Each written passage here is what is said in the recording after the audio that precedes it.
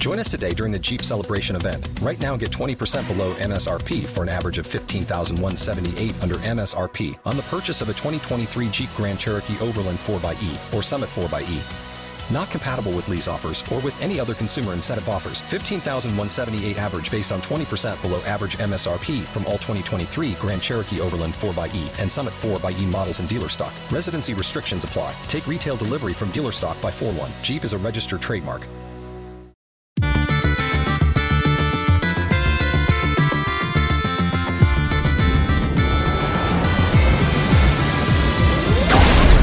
Hello and welcome to the EDHRECast. My name is Matt Morgan. You heard me right. It is me, Matt. I'm stepping in as lead co-lead host, whatever it is. But anyways, this week we do have Dana. Dana, how are you doing today?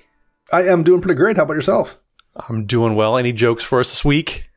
I've been thinking about doing lunges to try to get myself in shape. But it would be a big step forward. Yes, it would be. It would be. Always taking care of your health. It's exactly carrying yourself forward. I got nothing. You beat me to it. Well played, sir. Well played. But anyways, so yes, it's just us two. It's Dana and I this week. Joey's taken a little week off, giving him some time away. And so since Joey's gone, we wanted to talk about ourselves this week. And so Dana, you and I have a pretty vastly different approach to something. And so we want to talk about it this week. So can you introduce to everybody what it is we're talking about this week? We are going to be talking about the differences in how we update our decks, particularly when a new set comes out, because you and I take very different approaches to this. Very, very, very different approaches. You're absolutely right. So yes, we'll talk about that. We got some quick shout outs to do before we get into the main topic though. So let's take care of those and we'll move forward. First, I want to shout out Chase, also known as Manicurves, for their help in editing the show. You can find them on Twitter at Manicurves. And you can support the show by liking and subscribing to this video on YouTube, by subscribing and leaving reviews on your local podcast apps, or by going to patreon.com/EDHRECast, where you have patron tiers of all sorts of levels. Whether you want to join the Discord community, you want to see all the episodes a day early, just a nice way to get a little something for yourself and more over at patreon.com/EDHRECast, including the special weekly shout out. So Brad Fowler, nobody has ever smelled. I can't think of a fouler joke. That joke was pretty foul. That is my fault. But Brad, thank you so much for the support. We definitely appreciate that as well. So Dana, main topic, updating our decks. So everybody does it and sets come out all the stinking time. So why you do this all the time and I do this not all the time. Maybe once in a time.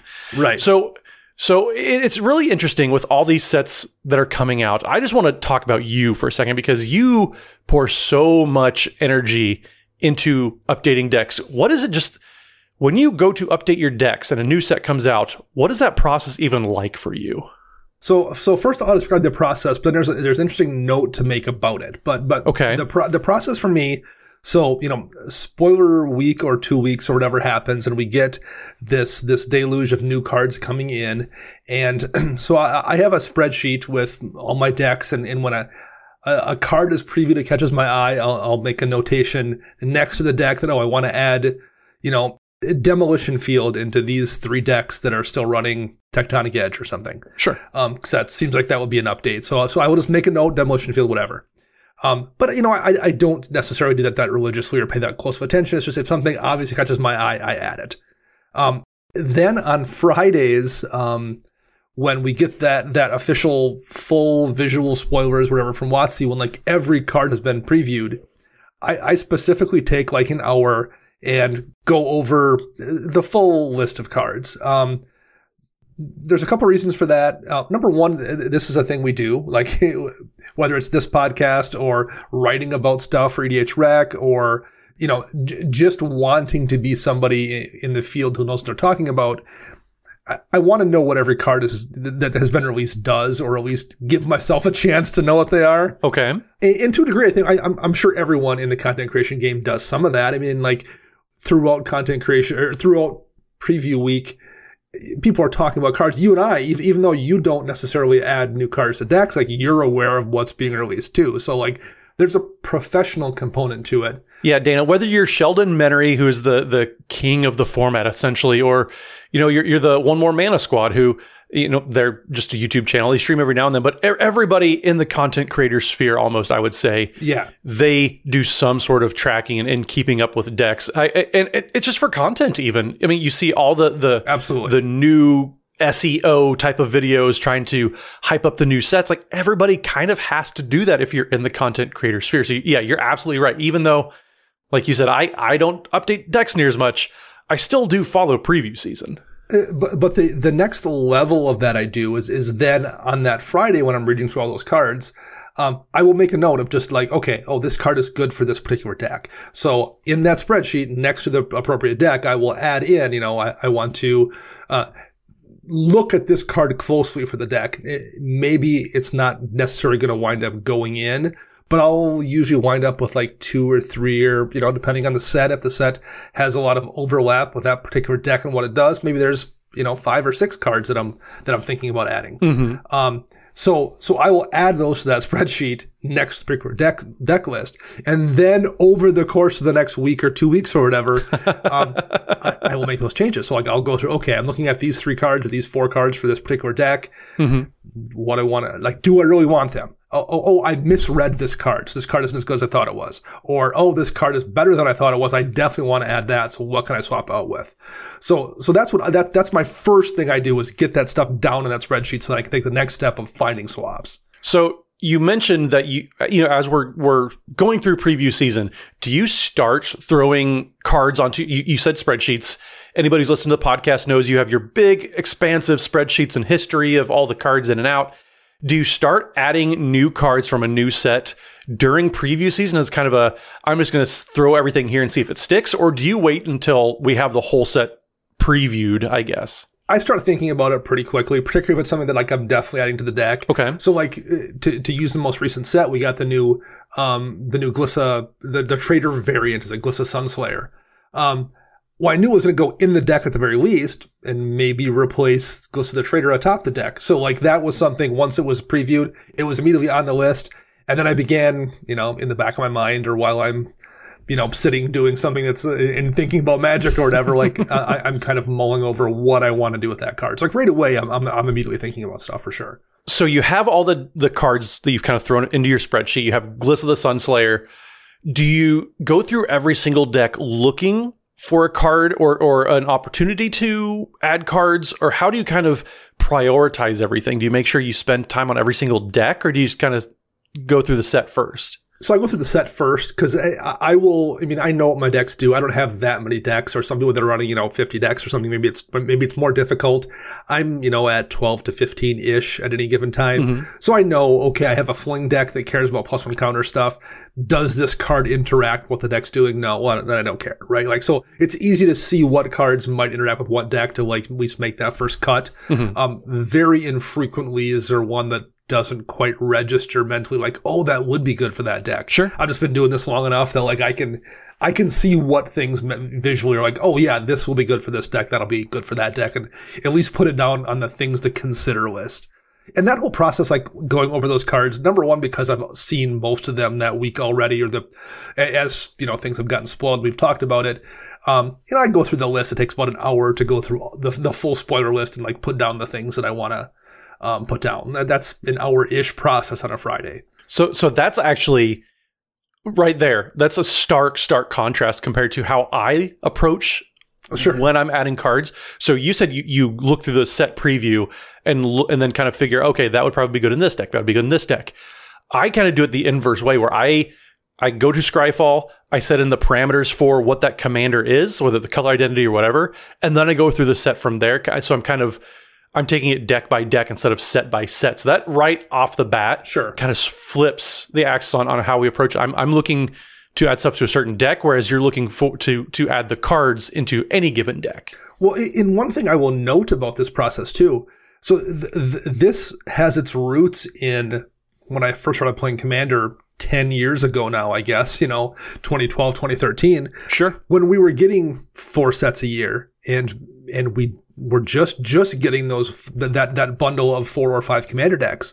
So with those long gaps in between sets, it was like a big deal. Oh, even like a core set that was pretty basic and didn't have a lot of stuff in it. Yeah. That was exciting because like we hadn't seen anything for 4 months before that. So this process has its origins in just make me being hyped to see new cards and wanting to add into my decks.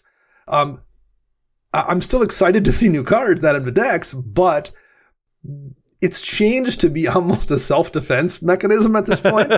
Because if I don't do it like this and do it every set, I'll just fall so far behind that I can't keep back up. Like I will never remember if I wait 6 months to do this and 4 sets have came out, I'm not going to remember this card that got released 2 sets ago or this one, whatever it is, this one particular interaction that I want to test out in this deck. I'm just not going to remember it. Yeah. So it's very much become a thing that I feel like if I don't do it, it's like doing the dishes. Like you can do your dishes every night, or if you don't, have it turn into like a hoarder house. And I'm like, I don't want to get to that situation where like I do my dishes once every 3 weeks or something. I just got to stay on top of it. I live by myself, so I can get away with doing my dishes like every other day. So it's like, okay, there's 2 cereal bowls today. Guess I got to do both of them. Right. But you're correct, though. There is absolutely a something to be said for making the habit of that and just keeping up with that. That applies not just to updating your decks, but just anything in life. If you make it a habit, it's easier to keep doing. And so I like the point that you've kind of set here where you make it a habit. I sit down, I do this, and I do it every single set just to make sure that muscle memory almost is kind of a thing that's absolutely something that a lot of people just they can't keep up with, and that's awesome that you are able to. Well, and to give a real world example of this, so there's a list I have of a Marwyn the Nurturer Elf Ball deck. Mm-hmm. So Marwyn is a commander that taps for mana based on what her strength is, and she cares about elves. It's a really good commander to build a mono green elf deck around, and you can build a very solid budget Marwyn list. Mm-hmm. So I have this Marwyn list that's like $20-ish that I have together, that I take with me to my LGS. And it's, if someone is in the shop who just is like starting to learn Commander or wants to play a game with us, I either have this deck that I can play that's lower powered against somebody, or I can loan it to somebody who's wanting to try out Commander. And it's relatively straightforward. You're just playing elves. Your commander does a really straightforward thing. And because it's a cheap deck, if the person was cool to play with, I could just tell them to keep it. Like, I'll keep that. Yeah, just keep it. So Sure. So that's the purpose of this deck. And so that's not one that I update, except for like maybe once a year. I'll be like, well, I should just check and see if there's any cool elf for the Marwyn list that came out. And I just did that about 2 weeks ago, which required me going back through and like having to do filter searches for anything in mono green that was an elf. And that wasn't too terrible because there was not that many. I mean, there was, 12 or 15 released, but like, sure, that wasn't that difficult. But then I'm like, okay, what other mono green toys came out that would be cheap that the deck would want? And I'm like going off memory because there's no way to really search cool mono green toys in Scryfall. I have no way to do that. So I'm having to look for, okay, what specific things from the deck? Well, there's a lot of, cheap instant speed spells that like give your commander a power bump and maybe untap it or something like that's super useful when your commander has a tap, make mana ability. Well, have there been any of those released in the last year? So like it turns into a much more difficult, a much more time-consuming process to try to update that deck if I wait a year to do it versus like any elves this month, anything that like when I have it in mind, when I'm specifically reading the list of new cards for things that go in that deck, it's just a much smaller time commitment than it is to try to do it once a year. Yeah, absolutely. Well, and you're super correct too on it's hard to remember. It's easy to remember the big things that kind of are themed around what the deck is doing, but all the in-between utility cards, like remembering that Tyvar's Stand is a new card that just came out, right? That you're going to want to put in a lot of different green decks. But if you forget to do it for a couple sets, yeah, you're going to forget about cards like Tyvar's Stand and all those kind of the commons and uncommons that we love on this podcast. But when you're going through and building decks or updating decks, you don't always remember to look for those types of cards. Right, exactly. And when there's this many sets coming out per year, at least me, my short-term memory, I just am not going to remember all of them. Like maybe I could when there was 3 or 4 sets coming out, 10 years ago.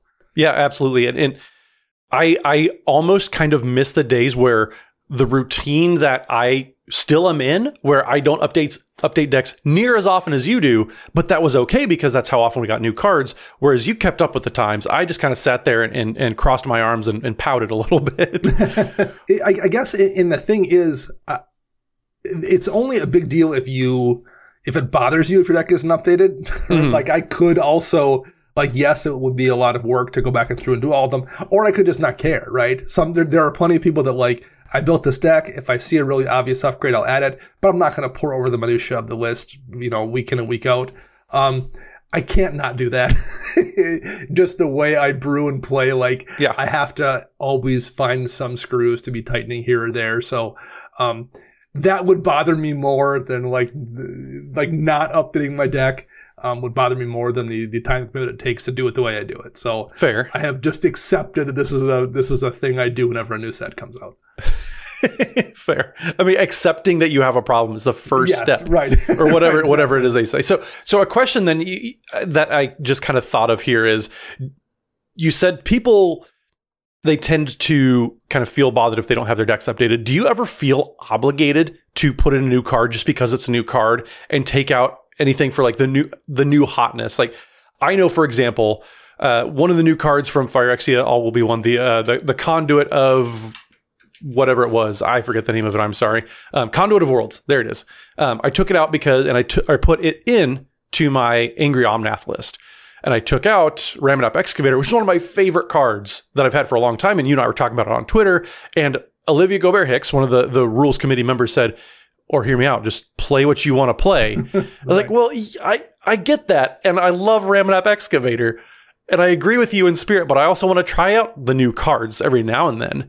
Do you ever have that situation where you feel obligated to try the new cards for the sake of trying new cards? So I do have enough decks that like, there's just always changes. Mm-hmm. It's not like if I maybe was someone who had like 3 decks or something, maybe I would not have enough call to add decks to cards to decks. Maybe I would have to force a little bit more. That doesn't really work out that way for me. I just have enough decks that, and I've tried to make them be different enough from one another that it's just going to hit enough quadrants. Like when a set comes out, the odds are just going to be, it's going to have, there will be a handful of cards that I will want to at least consider. Mm-hmm. Now, one thing I do is there'll be a card that comes out and I'm like, I'm not really necessarily sure this card is going to work in my deck. Matter of fact, I'm fairly sure it won't, but I don't know that for certain. And I don't want to just dismiss it outright. Specifically, that's actually something I think I found I do more and more as I'm doing content creation than I did before I was doing content creation. Because before I felt like, well, if the card winds up being good in 6 months, I'll just add it to the deck. Who cares? Whereas I'm trying to like make sure I'm doing my due diligence kind of in testing out cards and not just going with my default assumption. So I think as I've done this podcast, one of the things I make it a point to do is try out stuff. Sure. Even if I'm not that sold on it, just because I want to say I've given it a try before I've come to a conclusion. Yeah, no, I totally get that. I'm at the point where I want to try new cards, but also I'm so attached to all the cards of the deck. They say like, oh, keep the pet cards you want. I'm like, well, everything's a pet card at this point for all my decks. Yeah. And so if I want to try anything new, literally, I have to cut a pet card. And that's the conundrum I find myself in. So I was wondering if you also ever felt the same way. So I'm glad that you just kind of mentally, nope, I have to do it. I have to try out these new cards. So it's good to hear that you at least are actively working against that, because I get myself stuck so often. Yeah, I mean, and it definitely is tricky for a lot of reasons. When there's this many sets coming out every year, I think your decks just accidentally get stronger by making swaps. Like when you've got that many more choices of brand new things to add your deck, and no one for the most part is adding bad cards to their decks. They're adding cards that are probably not very better often, than the ones. Yeah, they're upgrading most of the time. So those like incremental upgrades definitely probably add power to a deck. They also make things tighter. So like it becomes, I think, more and more difficult to make those cuts every time. Mm-hmm. And then in my case, I usually have 1 or 2 pet cards in most of my decks that are suboptimal, but I like, and I have just decided that this card is just always going to be in the deck. I have a mono white Super Friends deck, and a Lapse of Certainty is a counterspell in that deck. Power-wise, it probably isn't necessarily that amazing, but I'm just always going to run in that deck because it's always fun. It always tells a good story. Yeah. So that's just always going to have a slot in that deck regardless of power level. So there's a couple of those cards in every one of my decks. So between those kind of things and the fact that I just tinker a lot and have tuned my decks and there's so many cards coming out, it definitely gets more and more difficult with every set to find slots for this stuff for sure. Yeah, it's getting tight. And often too, you said everybody's always perpetually, upgrading decks. You're very rarely downgrading. I think it's also because too, the point that we love to make here on the show is WotC keeps giving, no matter what the strategy is, no matter what the color combinations you're in, you're getting new things for whatever strategy you're building towards. Yeah. That's the super cool thing. And so you always are getting opportunities to kind of tweak and improve your decks, even if it's not something very, very directly and specifically. Yeah, like once upon a time, you could run every sort of punch and face because there was only 5 of them in your equipment deck, and you could find room for them. Yeah, maybe not now. Like maybe you have to make the determination of which ones aren't as good in your particular list as you would like. Mm-hmm. So you cut them, even though like you think it's super cool to have those swords in your deck and have as many in there as possible. Those things have definitely become trickier and trickier, and you just have to make harder and harder cuts because there's just so many good options. Yeah, absolutely. That's probably the most discouraging part for me is there are so many good options. So let me just stick with what works. Yeah. I think I kind of I get stuck in, I enjoy how they work, how my decks are playing, and I don't really feel super motivated or obligated, I guess is the better word, to change decks and to kind of, I'm not going to fix what isn't broken. Why don't I just find something else that I could maybe break so that then I can fix that later too? Another thing I guess I've kind of noticed that I think is a positive regarding this, and this kind of branches off from the show we did a few weeks back where we talked about moving to more themed based decks versus like good stuff kind of deck. Mm-hmm. I do recall, 8-ish years ago or so when you would get some new bomb mythic creature in a set, and oftentimes I felt like, oh, I want that in all of my decks because it's just so powerful. Like this super good blue creature I want in every blue deck. Yeah, yeah. As I've moved to more theme-based decks, and I think have been encouraged to do so, like those play better, at least based on how I play, I found I definitely find myself, even though I have now 12 to 15 decks, there isn't a ton of overlap anymore. I tend to, this one good card comes out, but it's good for this one deck, and it's not good anything else. I might have plenty of other decks that have blue, but they aren't going to use the card as well as this one specific deck is. But that other deck's going to use this one specific card really, really well. So that is one thing that I think has also definitely changed when it comes to upgrading these decks is there's not a lot of overlap in the way there once was, I think. Occasionally you'll get an Assassin's Trophy kind of card. They're like, oh, well, any deck running black and green might want Assassin's Trophy. There's a little bit of that. Demolition Field, I put in a bunch of different decks. Mm-hmm. It's a colorless land. It can go in anywhere. So there's a few of those, but like to me, it definitely feels like I do that way less than I did 8 or 10 years ago. Yeah, thankfully, we don't get a whole lot of cards that are like Demolition Field, or we only get Arcane Signet every 10 years, right? Where it's something that you just feel obligated. It's so powerful, it's so good that you have to find room for it. I was kind of the same way about Terra Sunder, actually, from the new, or not new, I guess anymore, Dominaria United set. Right. That card, any black-green X deck can play that. And it's just such a powerful and flexible effect. Like at worst, it's a naturalize, but then it kind of plays a lateral move to utter end and those types of cards. So it's just a great flexible card. And I found myself any deck that could play it, I was trying to find a space for it. And that's where I get it. I'm glad that we don't get cards like that very often that are just so universally good. We need to find, it's not just you're finding a slot in a deck. It's right. I'm finding a slot in 10 decks to make room for this one new universally powerful card. Right. Like Demolition. I did the same with Demolition Field too. So at this point, Dana, we would be trying to steal the segue from Joey to move to Challenge Stats. But Joey's not here.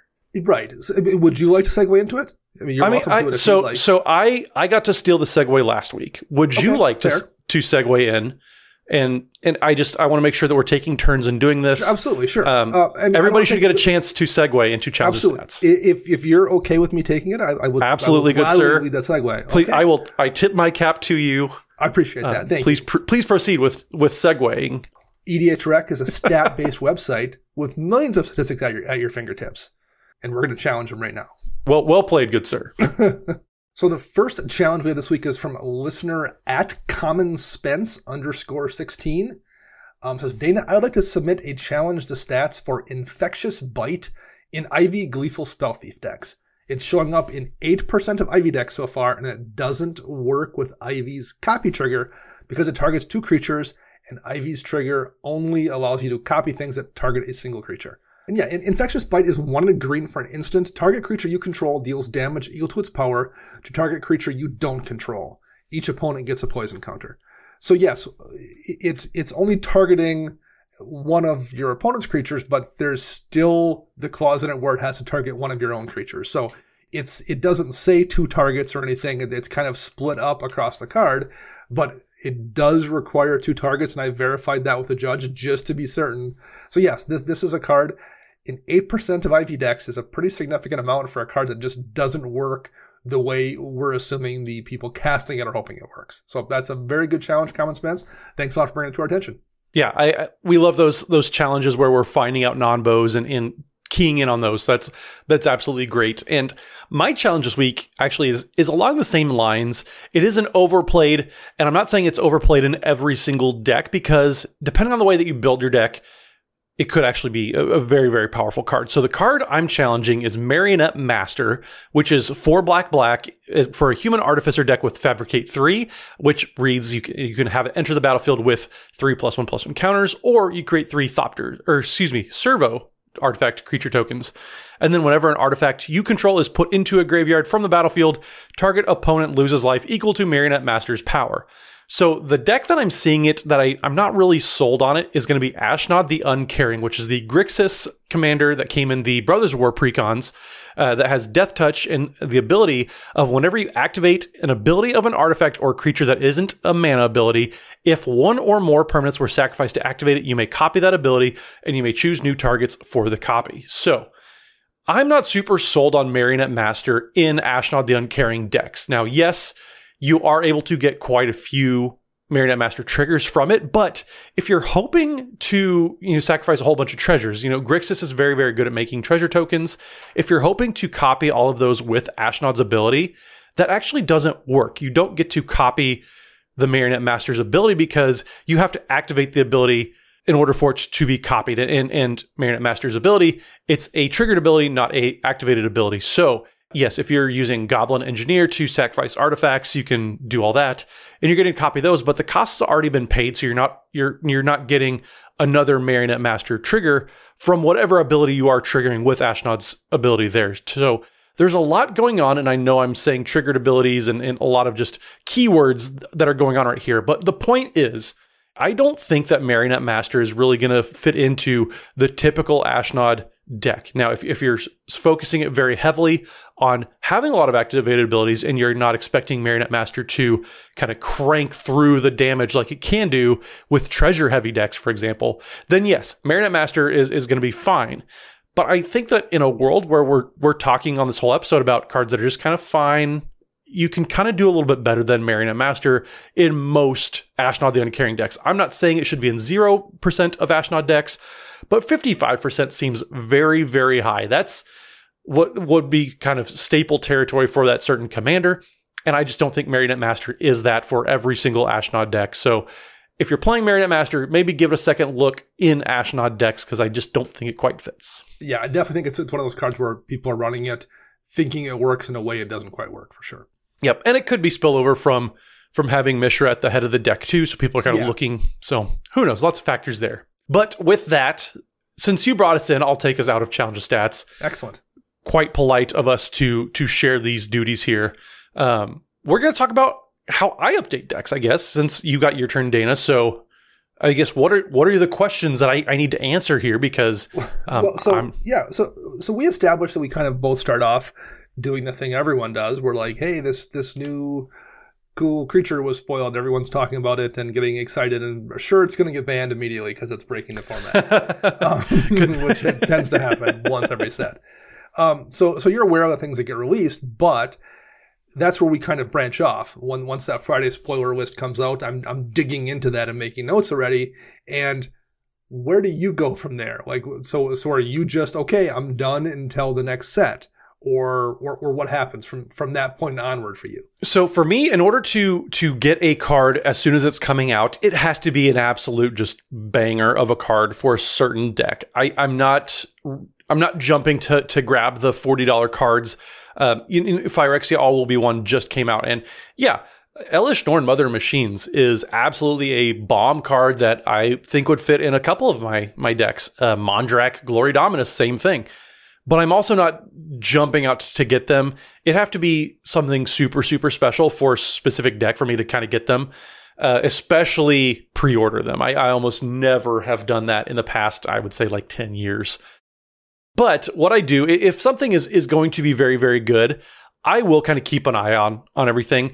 If you look at my Moxfield profile where I have all of my decks, I have the considering list is kind of where I keep a track of cards that I'm like, okay, that looks cool during preview season. I'm going to store the idea there, and I'll kind of circle back to it and revisit it. So I'll kind of do that for big cards that jump out at me during preview season, but I'm not actively like tracking, okay, this card has to go in every single one of these, and I forget to do that fairly often. But once the set is done and we have everything out there and we have all the deck lists for the pre-constructed decks that are coming along with it, that's when I'll kind of go over to Scryfall and I'll open up everything. And like I said, I put my filters in, I make sure everything kind of the parameters that I'm looking to stay within. And I do deck by deck searching. I'm going to look at my Balmor deck, for example, which is my Izzet Spellslinger deck. So I'll put in the colors and kind of look with that deck in mind specifically. And I have to narrow the card pool down. Dana, you said that you look at entire sets and kind of track everything. I have to only look at cards with the mindset of one specific deck. Otherwise, I get overwhelmed and the decision paralysis kind of gets me super discouraged from wanting to proceed. That's just how my mind works. No, I definitely understand that. I mean, it can be a lot to deal with for sure. Because I'm kind of mentally filtering while I do it. Like, okay, I'm going through my white, the white cards on here. Well, I'm aware, okay, I've got 5 white decks and they all do 5 specific things. And so like, I'm kind of, it's pretty easy to, when you see that, 2-1 vanilla cat or something, well, that's not going to be killing any of my decks. Mm-hmm. So it is relatively easy to filter out those things. Or at least once you've gotten used to it. But I can absolutely see how it's, particularly when this happens once a month at this point, or even sooner sometimes. Yeah, even more often. It just feels like it's just, I mean, it turns into work then at some point too. It feels like it's not a fun thing. It feels like it could think it was work. I still enjoy it, but I can see how people absolutely wouldn't. And we said a few episodes ago, we're not here to take on, third and fourth jobs just to build decks. And right. Yeah. But also, I have so many decks that I can't look at a complete spoiler of any set and any color and think, okay, I have these 4 decks that I have to look for at one time. I cannot do that. And so the more decks that you have, the more trying to update all of them at the same time, simultaneously, like in your brain, that just, I don't understand how people can do that. If you do, awesome. My brain doesn't work that way at all. So I absolutely have to filter everything down. I have to pull up a deck. I have the deck list on one screen. And then I have the previews of all cards I could put in there. And I'm working on one deck. And so I'm not trying to, kind of like what I said earlier, you're looking at cards, trying to find a home for them. I'm looking at the home and I'm trying to see what would be welcome there, I guess is the best way I can explain the differences between your approach and mine. That absolutely makes sense. So when do you decide to do that? Is there like every 3 sets, every 6 months, or just I'm in the mood to do it, so I'm going to do it? Is there? How do you make the determination when it's time to make a look for upgrades? If the mood strikes me, that's a good way to put it. So I try to make sure I'm doing it like thoroughly, at least like every couple months. So quarterly at max, but that's like there has to be a lot of life going on for me to not do it every 3 months. Sure. Which, like you said, Dana, that used to be maybe a set or two. Right. But now that if I do it every 3 months, I'm missing some sort of supplemental product and all this other stuff. So I like to do it at least once every major set. And then I'll just, in the Scryfall filters, I'll add, I want to look at all of these sets all at once. And then I'll search through all the normal parameters there. But still, I have to have one specific deck in mind. I have to have, okay, Teysa Karlov. We're going to look at white and black cards. Here we go. And then I'm scanning for keywords. I'm scanning for anything that looks like it might jump out and help that specific deck. And then I'll add it to the maybe board. I'll keep that maybe board in the considering. That's kind of the living document. You have your Excel sheet. I have the maybe board of all the cards that I want to keep in mind. And then I'm going to kind of brainstorm through once I've just kind of aggregated all of the cards from the newest sets. I have to kind of break it down a little bit before I can just tackle everything all at once. So because you then have this list of cards that you're kind of considering, does it sometimes work out that way where you'll have played a deck and like 3 games in a row, this one card just didn't get the job done? So I'm annoyed by this card. What's on my maybe list of the last couple sets on the top? Does that happen sometimes? Is that like the way moves sometimes get made too, where like something's underperformed and you're just ready to yank it out and oh look, this card came out 2 months ago and I haven't bought it, but I was considering it. This is a perfect chance to try it out. Every now and then. So I look for cards that if there's something new that I want to put in, and I hate to say this, but the Conduit of Worlds example, where the Conduit of Worlds for Omnath Locus of Rage deck, more often than not, is probably just going to be better than Ramunap Excavator. You have to babysit it less because you don't have to worry about board wipes killing all your creatures. The Conduit can sit around. But also you get to cast things from your graveyard. And sometimes you just run out of steam. Sometimes the engines don't get going. And so sometimes for a certain deck, like a pet card can just get outclassed. So if there's a card that there's just a better version of it, there's less hand holding that needs to go along with it. Sure. That's probably where I'm going to look at upgrading and putting in a card that requires me to do less for it to be good. Conduit of Worlds was one of those cards that it was just all, and that I hate when people say strictly better. Very rarely does it ever actually apply. Sure. But sometimes it's better for a deck. Yes. And so that's where I start to look at things of, okay, is this filling a slot that I'm already doing, but it's just doing something better, or something that maybe the deck has a weakness in? Does it help shore things up? But then, yes, you always have to kind of evaluate what are the cards that are just kind of medium in the deck. What are the vanilla? Granted, I love vanilla ice cream, so I'm not besmirching vanilla. But what are the cards that aren't really exciting anymore? Because we've gone through what kind of players we are. I'm the Timmy. Like, I play this game to like feel some feelings. And if cards are kind of getting boring for me, that's when they start also to get considered for, well, what's something new and exciting that I can get excited to play again, because this card, it's just been, it's been there. Or it's like one of those cards where we're like, it's done its thing and the thing is super powerful, and you've accomplished what you wanted to accomplish with it. Absolutely. I remember the first time I experienced that was, I remember when I had my first Enchantress deck, again, years and years ago, and I was flipping through cards of mine. I'm like, Primal Surge. Like, wow, that would be great in this deck because there's almost no, it's 90% permanence. I'm like, I would cast this and really often put like 30 cards into play. That's amazing. So I found a swap for it in the deck. I was so excited. I did it literally the one time and put, 50 cards into play or something ridiculous. Yeah. And then 2 weeks later playing game again, I drew it again. I was like, oh, I don't want to cast this. I did it once. I was sure. I realized then that I had accomplished the thing I wanted to accomplish with that card, and I was good. I did it the one time that was super cool, and I didn't want to win that way again. So it came out, and I've never cast a Primal Surge since then.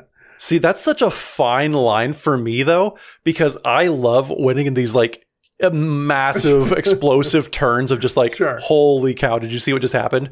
So it's a real fine line of absolutely that was crazy and holy cow, surge to victory for something massive and then did something even more massive. Like, those are the types of things I love doing. But there's also stuff like, I would say maybe Lux Artillery, one of those new cards that you basically just get a whole bunch of counters. And if you have 30 or more counters on artifacts and creatures you control, Lux Artillery deals 10 damage to each opponent.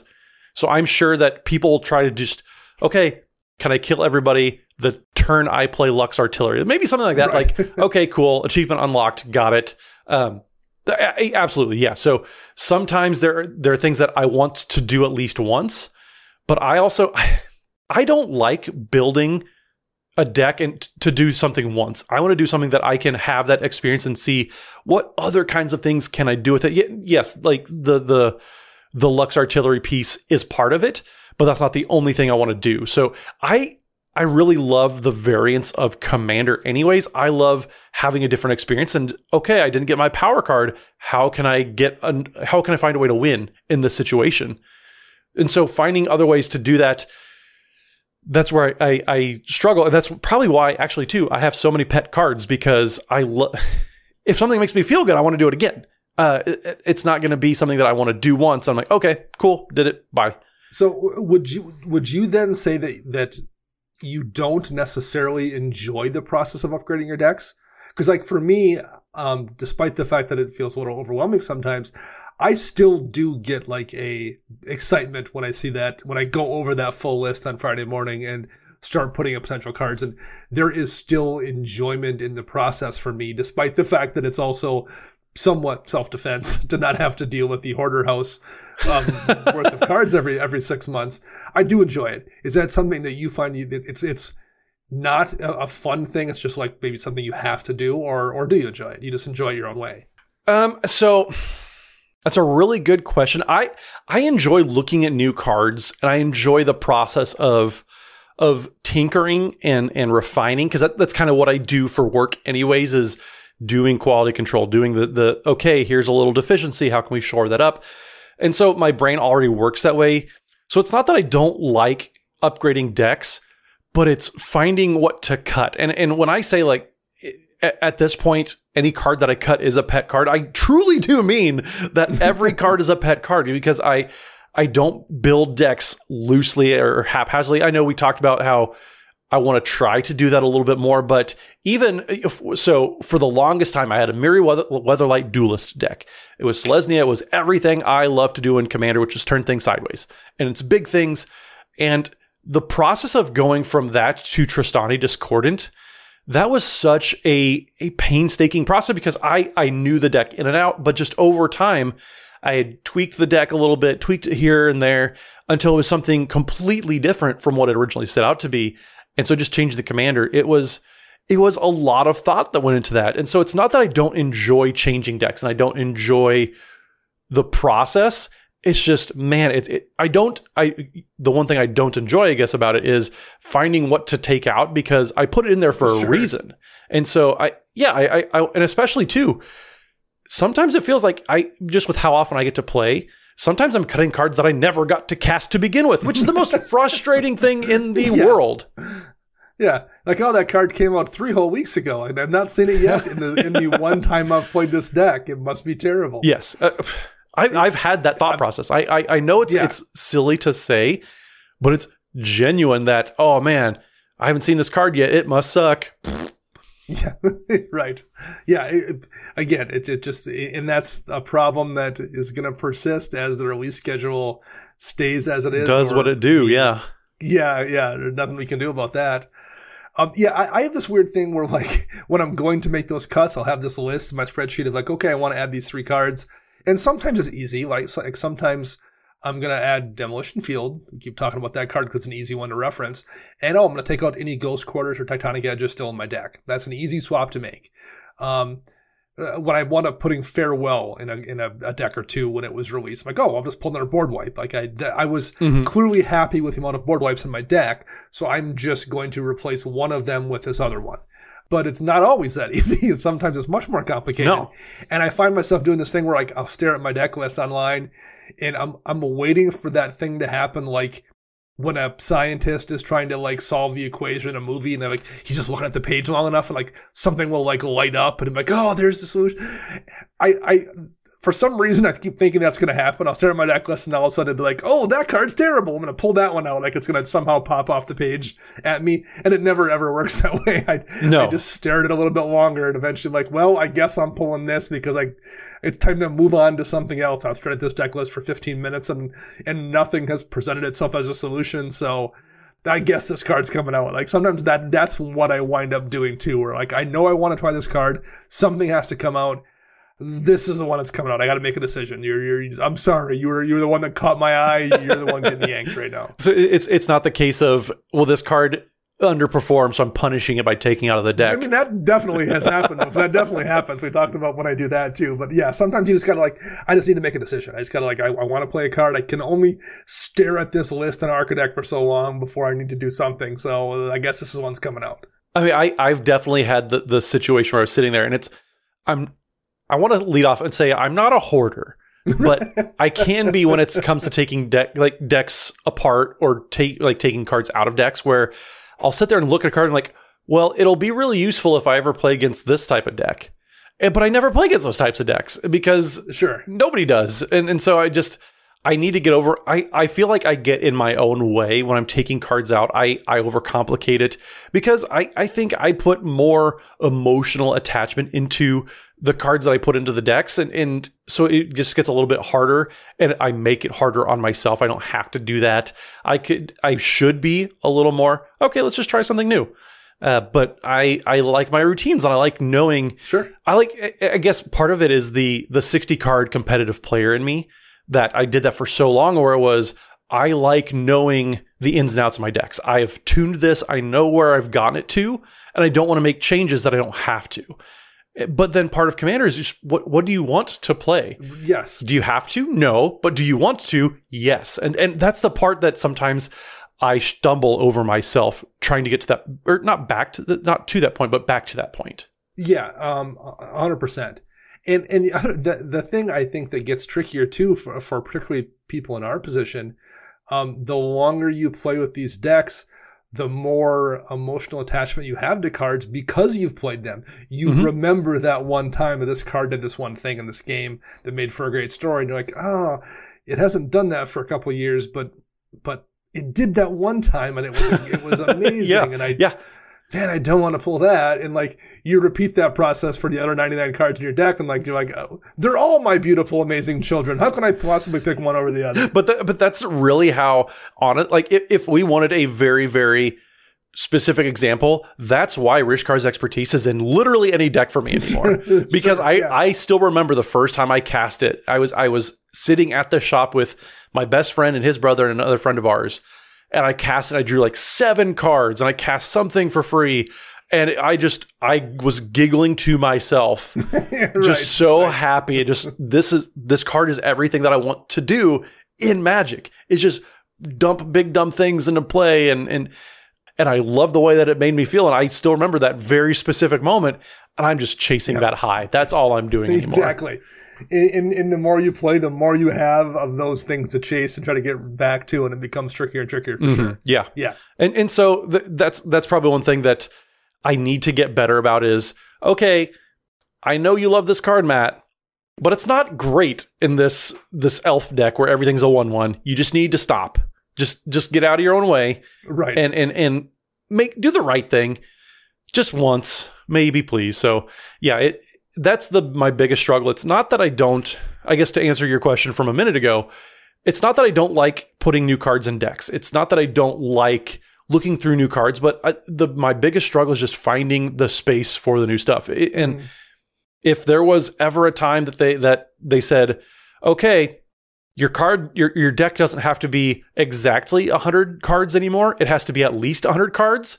I would just start throwing all sorts of crap into Well, that would end so badly for me. It would, yeah. Oh, and so that's where I'm at, and with pulling decks, or with pulling cards out, I should say. So, yeah.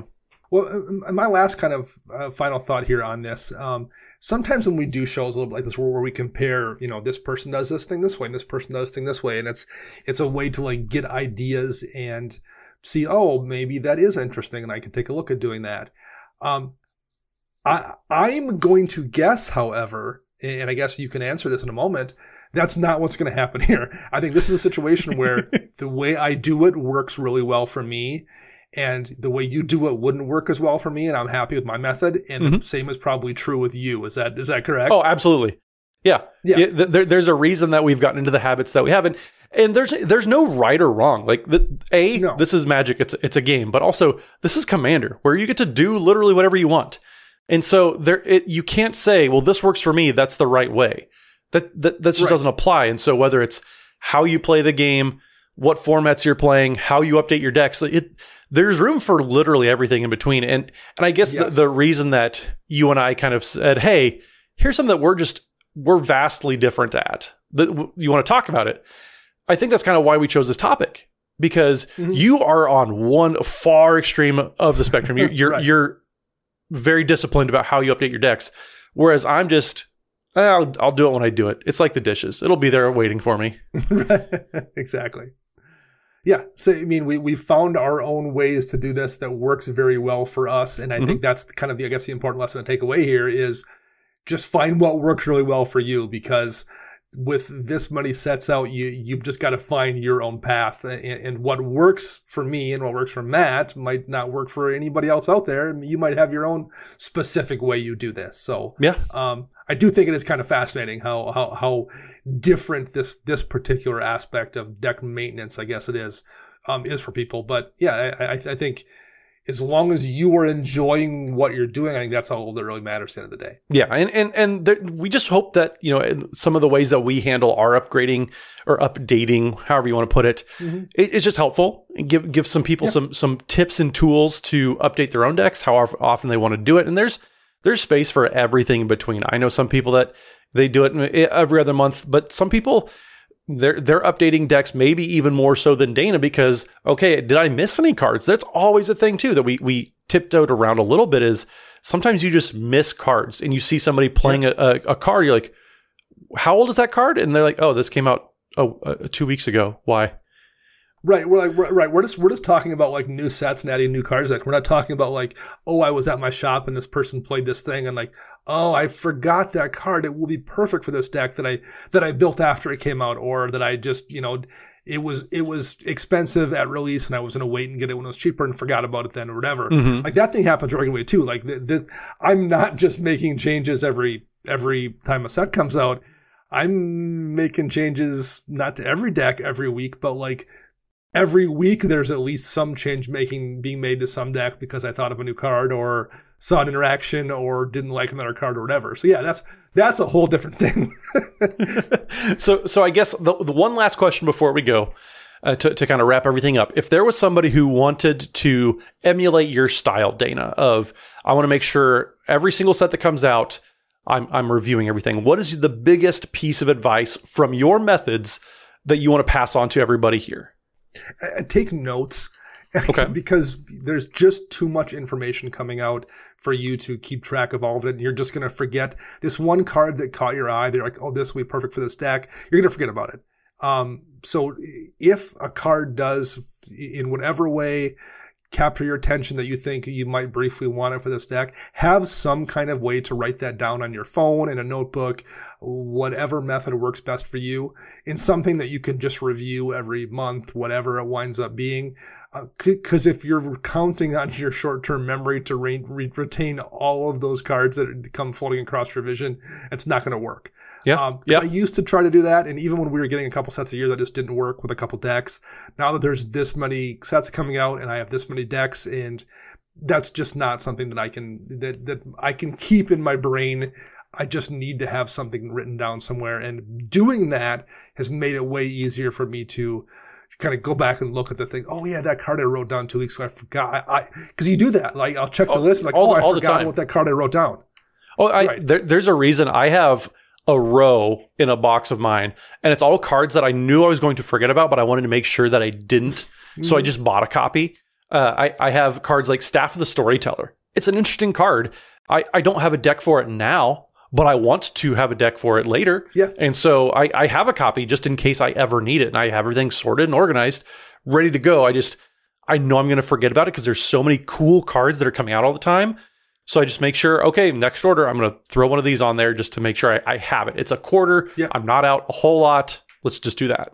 Yeah, actually, that's a great example because I did the same thing. I don't have a deck for Staff of the Storyteller, but it was cheap, so I grabbed 2 of them, I think, that are sitting in a potential use bin back there, and it's in the things to be considered pile for white decks because a solid card that I don't have a home for, but I liked it a lot and thought someday I'm going to want to use that for something. Yeah, I probably have 4 or 5 cards, a set that I see and I really like them and I want to play them, but I don't have a place for them yet. And so I'm going to stash this away. I'm going to make sure I remember it when I start building a deck that it could go into. Yeah. We would be interested in hearing back from listeners out there, though, about how exactly you do this, especially given the glut of releases right now. Are you someone who stays abreast of this, or does the sheer amount of cards make you just wait till you have a bunch of things piled up? So let us know in the comments section. I'm very curious to see how everyone out there handles this. Yeah, absolutely. There's a lot of space in between where you and I personally fall. So yeah. It'll be very interesting to see what the comment section looks like with how often everybody's able to update their decks and how they update. That's another method too. Yeah, for sure. Well, thank you very much for listening. I am Dana. You can find me on Twitter at Dana Roach, and I'm writing articles for EDHREC and Commander's Herald. And you can find all of us together at patreon.com/EDHRECast. And I'm Matt Morgan. You can find me on Twitter at Mathimus55. That's MATHIMUS55. And don't forget, Wednesday evenings, we are streaming over at twitch.tv/EDHRECast. We have guests on every single week, and it's always a super fun time. So make sure you tune in for all of that as well. Thank you very much for listening.